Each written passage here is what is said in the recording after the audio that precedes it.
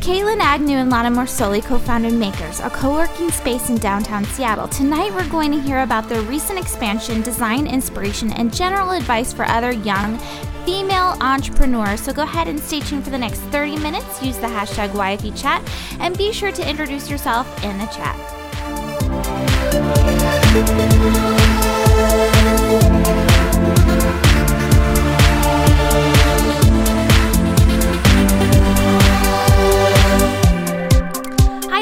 Again, you're watching YFE Chat Live, the live show that happens every Thursday at 6 p.m. Pacific, 9 p.m. Eastern here on YFElive.com. I'm your host, Jennifer Dono. Again, use the hashtag YFE Chat and make sure that you check in on the chat here on YFElive.com and introduce yourself. It's a great opportunity for networking. Tonight's episode is episode 116, and it's brought to you by MailChimp.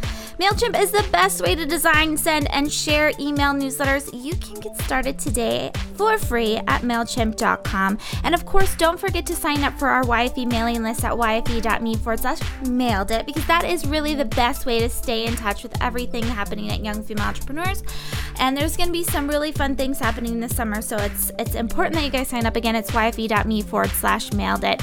So tonight's guest, just to give you some background on why I'm super excited to have them on, they're, like I said, the co-founders of Makers. It's a co-working space in Seattle that really is, it's absolutely beautiful. It's not like any other co-working space I've ever been to. It's something that I'm very excited to find out more about how they got started and why they did and all that fun stuff in between. So anyway, let's go ahead and bring them on.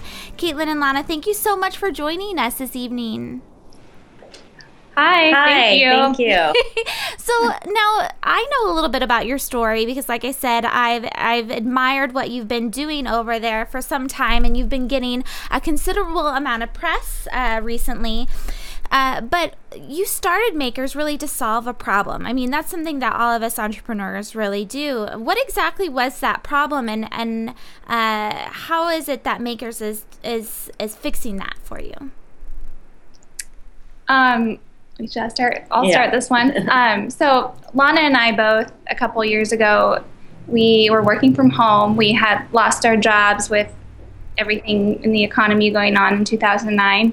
And so we found ourselves working in a totally different environment, which was at home. And Lana and I were each other's only co-workers, I guess you'd say. We'd meet at Starbucks or coffee shops just to get out of the house and feel like you can get ready for something and have a place to be and go. And out of that is kind of what helped us discover that that's just probably not the way that most people want to do work. You know, you want to feel a little bit more, you want to feel a little bit more validated with your business and feel professional, but also you miss just having coworkers and the social aspect of just going to work every day and getting ready and making friends and talking about your weekend, just the little simple things that you don't realize you don't get when you're a freelancer or when you're working from home. So we both just had that need and just started talking, and yeah. Well, and it's funny because it seems so simple now. You were freelancers and you're in these coffee shops and you're like, why don't we just start a co-working space? But like I said before the show, Makers is a beautiful space, and it's a space that is in the most amazing location. It's in downtown Seattle. That's crazy access, and there's literally a parking garage right across the street from it. I mean, it's location jackpot. So it's one thing for a young female entrepreneur to say, I know there's this problem. I know this is how we're going to solve it. But it's another thing to actually go ahead and do it, especially when it's a construction project like what you've underwent for Makers. And it's also something that's very capital intensive. And it's something that you didn't both necessarily do. I mean, what were you doing before this? So Caitlin was working in merchandising down in Southern California, and then I was working in interior design down in Southern California. So on the construction and design side,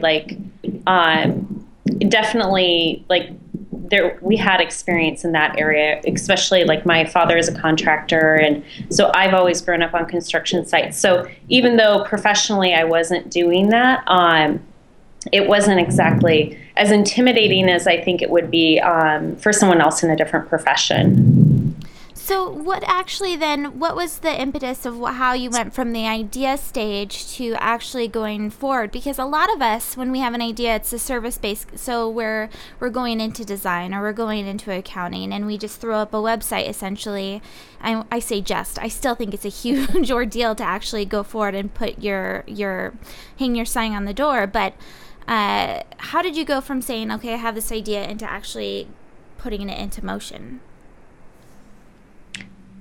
Yeah, that's a good question. I think one step at a time. Yeah, one step at a time. That we get asked that question a lot, and I mean it's a good question because it is a leap. Like you get to a point where you need to raise money, and it's commitment, and you have to believe in your idea. So it's all of these things, and it's kind of just it's one step at a time. And we are both at a place where we're like, we think we can do this. So I think too, we both wanted a change. And so even though we loved what we were doing, and I mean, I still love design and I still will do design occasionally, but I think we were looking for the next step in life. And this sort of provided everything that we wanted out of what we saw our future being. And so that was, I think, more of the driving force behind it than we were like, we'd rather invest in this than invest in what we're doing right now. So, yeah. So one thing to add to that too is just, I can't remember the quote. It's like one of those cliche entrepreneur quotes that you see going around, which cliche meaning like it's true, but it's just, you see it everywhere. But it's something like, if like you have to be willing to fail. The possibility of failure should be, I mean, like you're just trying should override the fact that you could fail. Like you kind of have to get over the fact that like things are good sometimes, they're bad sometimes, they're hard, they're easy, but the fact that you actually did it has to override, the bad times, I guess. You have to take failure as part of life and just move forward and recognize it as such. That makes total sense. Now, as far as, I mean, last week we talked to a cloth diaper service where her husband actually put his life savings into this business, and they went forward and bought these big commercial washers and dryers, and they have a warehouse and a retail space. And she was saying that leading up to it, she literally had no experience in any of this, but somebody reached out to her and she was able to learn a little bit about the business before actually opening up. I mean, she had already done a business plan and everything like that, but really figuring out the day-to-day operations of it. Did you ever have a period like that where someone reached out to you and said, here, come look at how co-working actually works, how you can make a business model out of it?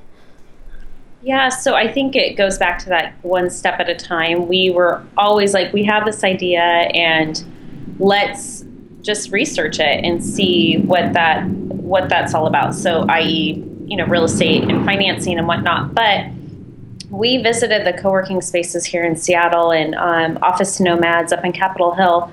Jacob and Susan there were great, and they really just shared with us their wins and struggles and why they love co-working. And co-working in itself is a very different industry, and in the sense that we're all about collaborative use and really the fact of like, if a lot of people band together, like what great ideas can come from that. So they really took that to heart and really encouraged us to open up our space, and just also the theory that,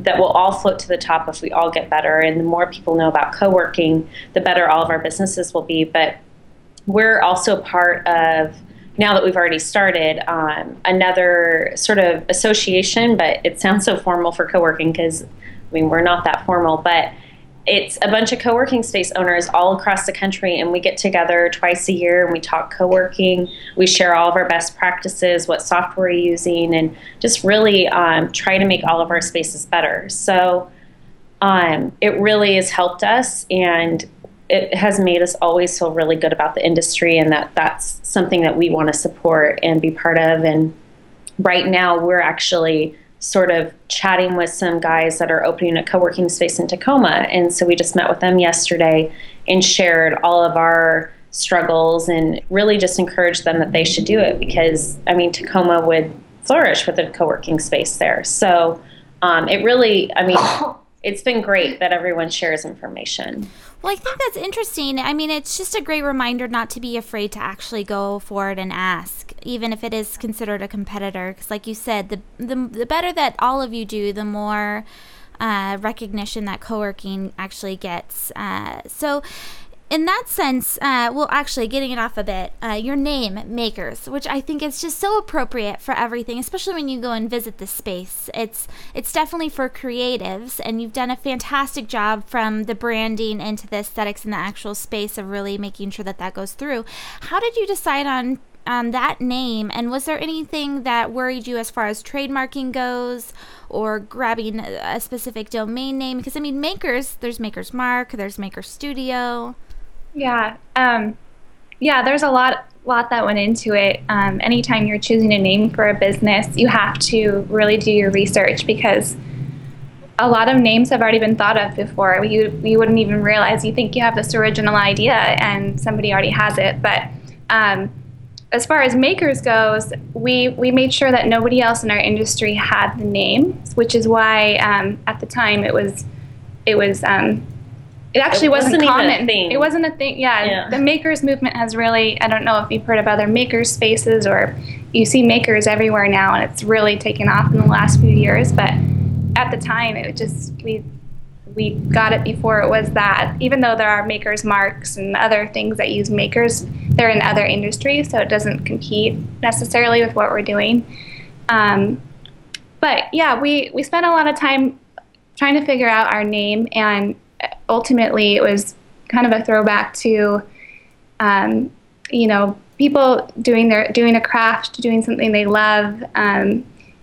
Really, freelancers are ultimately doing this, like, they have a skill that they're really good at, and so it was kind of just a nod to everybody is a maker in their own way. It doesn't necessarily have to be with physical tools. It can be, you are a designer, you do IT, even that is a skill. So I don't know. Yeah, we really feel like for us, the name Makers really encompass the fact that all these people are sort of on the forefront of their industry, and they're really trying to push the boundaries. And so that, and it really, like Caitlin said, it's the past too, and how do we honor all these people that came before us and made great things, and we're just sort of building upon that. So, well, let's talk about that a little bit, because I mean, you're saying that you created the name to attract a certain kind of person, really. And one of the things that is really beautiful about Makers is when you share anything on social media, I'm always impressed by the quality of people that are in your photos,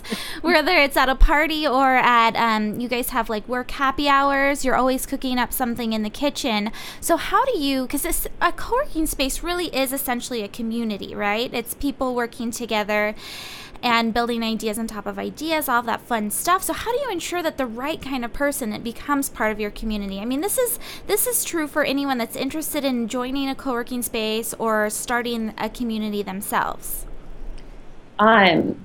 We always went to the fact of where do we want to be and where do we want to hang out, and that really has been always the driver behind the decisions that we've been making for Makers, and the aesthetics, how it's laid out, and how we even operate our business. But I would say in the way of attracting it is we're authentic. This is who we are. We're not trying to be a 50-something that has an industrial space, and it's not, you go to their house and it's all traditional. This is who we are, and I think that comes across. And I love to cook and entertain, so I'm in the kitchen cooking and entertaining. But I think we always said that's how we're going to start it. But now that we have all these great people in here, they've really taken it onto their own, and really the community changes a lot just based upon who's a maker at the time, if we have a big team in or if we have a bunch of small teams. But I think that there's a lot of self-selecting when it comes to co-working spaces. People tour them all. It's like looking for a condo or apartment. You pick it based upon location, what the aesthetic is, what the feeling you get when you go in. And we're not right for everyone, but we're right for the people that are attracted to when they come in the door and see the space, meet the people here. And just to add to that too, like, even just to go off a comment you said earlier about how you just think our space is really beautiful. Thank you for saying that. But we think so too. And we did that because we actually were looking for a space to work in ourselves before we even knew we were going to create the space. So we didn't find anything that was our look or our personality, really. And so, like when you walk in, people will always say those kind of comments. It's so beautiful. Like, I want to live here. Can I just hang out here, even if I don't need it for work? So we get those kind of comments all the time. And I think people don't give the aesthetic of a place enough credit. Like, it really does attract a certain type of person, and it is like self-selecting, as Lana said. People come in here and they're like, this is it, or they're like, well, whatever, I could go somewhere else, and they might go somewhere else, and that's okay.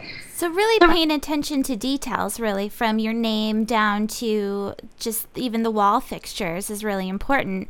So another thing that really impressed me of what you guys have done is you've partnered with brands that again kind of reinforce the type of person that you want to work with or attract into your community. And like at I think it was your launch party, you had the Church Key beer. What are they?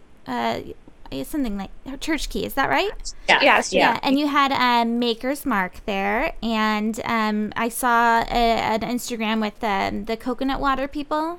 Yeah. So you partner with these brands that are kind of the same interests. I'm sure you guys drink Maker's Mark at some point, or maybe you like coconut water. So again, it's reinforcing it. So how do you start these partnerships? How do you approach brands like that to work with? It goes back to the same idea kind of we've been talking about, even with design. It's just, what do we like? We like all those things. All the brands that we partnered with for events, they fit Makers because they fit what we like and our friends like. And we've approached a lot of brands, and not all brands are willing to just jump in and sponsor, but a lot are, because those brands often want to reach our demographic. So we just have reached out over the years and just kind of told these brands what we're up to, and it's a great opportunity for them to market to our demographic and to all of our members, and they just say, all right. I mean, it sounds really easy, but I think going into this, you don't really realize, like, everyone that we have working here is highly sought after by advertisers, and we turn away a lot more things than we probably take, in the sense of not necessarily like free coconut water, but people want us to try out software and be sort of a lot of like test subjects for things. And because I think that all these brands realize is that these people are, one, they're in a co-working space, so they're already sort of changing the way work is, and so they're people that are willing to like try new things, and so they do want to be in front of them. And I don't think that we realize that right away, but then people start to say yes, and you're like, oh, okay, we'll keep asking then. Mm-hmm. So pretty much if we like something, we're like, oh, we should shoot them an email and just ask them. So you just say, why not, and you go for it. Yeah. Because really, it's a huge benefit to you, because again, it's reinforcing that branding that you say, I like this, and therefore someone else, the person that's going to be attracted to my brand will like it too. So it's good to weed out the potential people that might be interested in joining your community by saying, if you don't like this coconut water, then maybe you shouldn't be here. I know if I went to a space that got free coconut water, I'd be like, oh, that would be a bonus to me. I know some other spaces like beer or whatever, but yeah. Well, and it's funny. It sounds silly and trivial, but I think it really is important that you guys offer things like that. But another thing that I thought was cool that I don't know if this is so much a question as I just thought it's something I really remember. And I just recommended the book based off of this event. I went to a by invitation only book author event there that I think Melody Behringer threw. Yeah. So smart. I mean, little things like that. How do you make sure that, apart from the right brands are represented in your business, to that, you're attracting those type of events? How do you make sure that your name is out there so that people think, I want Makers to be the place where I host this event? Gosh, well, I think like when we started, Caitlin really was great about, going after all these people that she'd gone to their events and really cared for them and wanted to be part of that. And so when we were opening, she sort of went to a lot of them and said, hey, do you want to throw something at Makers? And I think from that, it just sort of snowballed. Now we're known for it and people want it. We get a lot of offers for people wanting to do stuff here. And again, we do turn away a lot of stuff just because it's a lot of work to throw these things, and it's a lot of people in the space. And so we really try to bring things in that, one, our makers will be really interested in, or something that we're interested in, and really try to cultivate that here. But we just also, with that too, we want to make our brand stronger. So by saying no to some events and no to some sponsors, it's also just reinforcing what we are and what we aren't. So, and as we're talking about all of this stuff, because you are a huge presence in Seattle, and you've done so much for the entrepreneurial community too. What type of work hours do you guys keep? Because I feel like you're at your space a lot. I'm sure you're not, but one time my husband and I backpacked through Europe after college, and we stayed at this one hostel where the guy literally worked there for 24 hours. And I feel almost like it's a similar thing for you guys. You're always a presence. What type of hours do you keep? So, well, today I took the day off, but we were at the space. Yeah, you're still at an interview at your space at night. But we were here until 3 a.m. last night. We had a Microsoft filming here, so the last 2 nights we were here until first night was like 11, last night was 3. But Caitlin and I mean, yes, starting a business is a lot of hours. I think when our first year, it was like 14-hour days. Like it was crazy. One of the reasons why we wanted to do this type of work was the fact that we didn't have to be here all the time. And once we got things up and running, that we could really have someone else manage the space. So we're sort of in that transition right now. We have a really great person, Christy. She runs sort of the front desk. She's our community maker here. And so she takes a lot of burden from us, but I mean, obviously we're still here every single day. Yeah. But we do try to take time away, and I guess it varies. Is what I'm trying to say. There's a lot that goes into starting a business. Of course, everyone knows that, and it's true. But our goal, like Lana said, is to have flexibility, and really co-working is promoting to have kind of the anti 9-to-5 lifestyle. We don't expect our members to be here every day, and it's not offensive to us if they're not. Yeah. If they go work co-working, for people that don't know, the idea is, like you were saying, you can show up at any odd hour, and then you have certain memberships with different days, right? Yeah. And then are people able to even have a key where they can enter in at any time? We don't have that anymore. We did used to have that, but we just expanded, as you probably have noticed on our social media posts. But just with the growing memberships, it's just we really want to make sure that everyone's taken care of and provided for when they're in the space. So and security reasons. Yeah, we want it to be fully staffed when people are here. We want them to feel like there's always someone here to answer their question and meet with their clients and whatnot. So, well, that's interesting. So, what are the hours then that people can co-work at Makers? 7 to 7.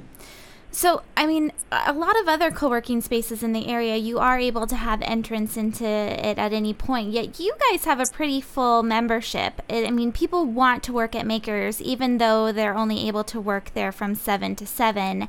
And then also, I mean, so there's restrictions, and it's funny because we've talked to a few different businesses where they say we only ship on Saturdays, or where they make it a little bit harder for people, and not everyone can work there, basically. Not everyone can buy from these businesses, but it's going back to attracting the right person, so we don't have to be everything for everyone. And I think that's a great message for everyone tonight. Hopefully that's definitely my takeaway. So I wanted to end with the idea of going back into actually the concept of co-working and freelancing. I saw Seth Godin speak in Seattle a few years ago, and he talked about how in the future more and more people will be project oriented. So we're really going to be looking at self-employment versus working for companies, and so you can go from project to project.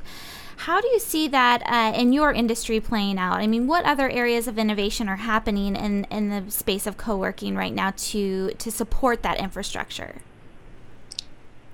We both had some ideas, I think, at the same time. I was going to say, I think we're already starting to see that, well, obviously that trend has already started, but it's not just starting with small freelancers and small businesses. I'd say the way I know that it's turning into a trend is we have larger corporations in here. So like DirecTV or Living Social, or we've talked with other large companies that are already doing that project-based type contract work, and they don't want to sign a long lease.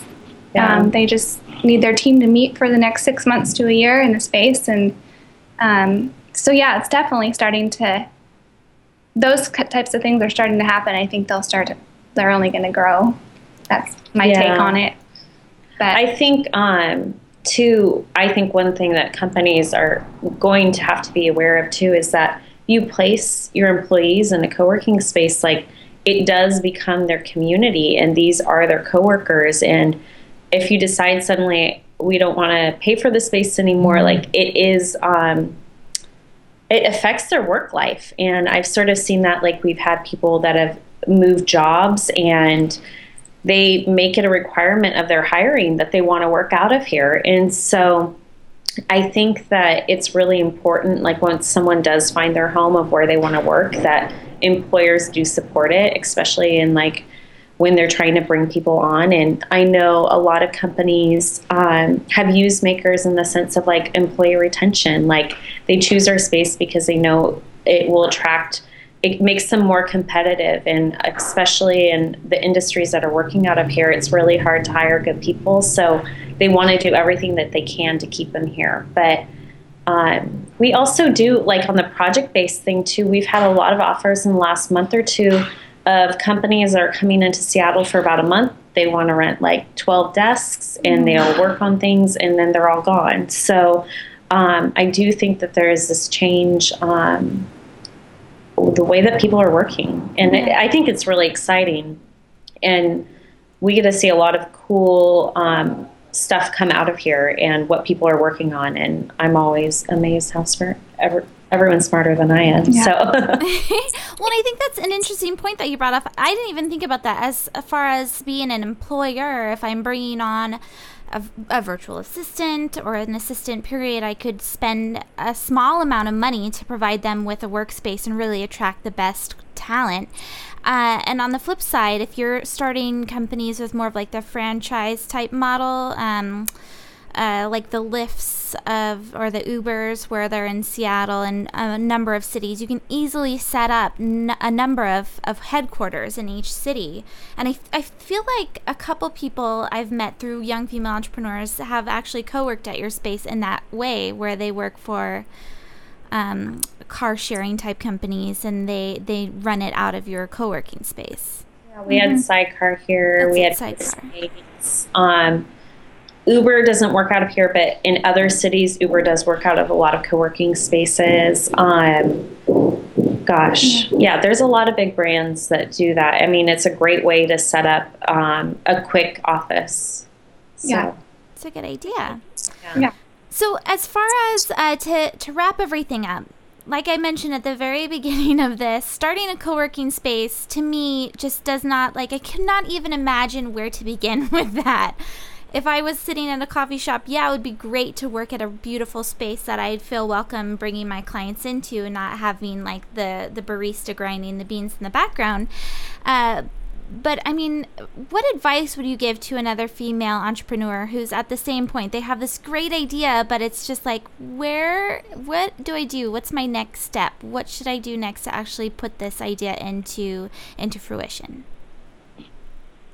I guess my point of view is you always look at what's the worst case scenario. And I know when we entered into this, it was like we pretty much treated it like it was going to be our grad school. And so if worst came to worst, we would just pay it off like we pay off grad school, and we would have learned a lot, and we could always rent out the space as like a couple apartments for our friends, and we could all hang out. So that was our worst case scenario. And I think the passion for it far outweighed the risk on that. But I think that, like Caitlin said earlier, you can't be afraid of the failure and what that's going to look like to anyone. And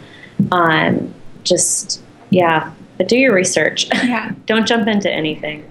I would say what I would tell an entrepreneur thinking about starting an idea would be, everyone starts out with their idea really passionate about it, and it's the best idea. It's going to be successful. You have to kind of be in that mindset and that headspace, but you have to really, really believe that because really hard. Yeah, it's hard. And also, they say it takes businesses 2 to 3 years to get, kind of at that comfortable, successful place. And then hopefully you're still going on beyond that 10 to 20 years, which would be wonderful. But you really got to put yourself in the 10-year, 20-year plan to know that you're still going to, am I passionate about my idea, I guess. Yeah. We always said we only had to make 100 people happy. Yeah. So that was like, if we broke it down really small, that was what we had to do.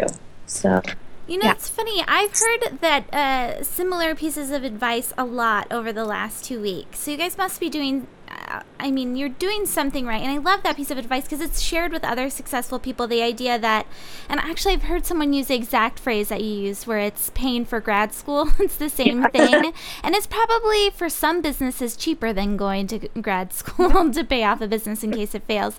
But I love that idea so that you think of it as additional education. And in that sense, it's not as scary to me, at least, because there's a possibility of actually making money from it rather than just losing a lot of money. So anyway, where can people find out more about Makers and hopefully check you guys out? Are you going to ever expand past Seattle? Is New York City, Los Angeles, any of those cities in the works? We'd love to expand, yes. We love the sunshine. Yeah. I think immediately we're going to look on the east side here in... Nice. Yeah. And then we both love California, Southern California in particular. So we'd love a reason to work down south. So... Yeah. So I think that's the next year, really, that will be what we're sort of devoted on, is looking at both those areas and seeing what we can do there. But yeah.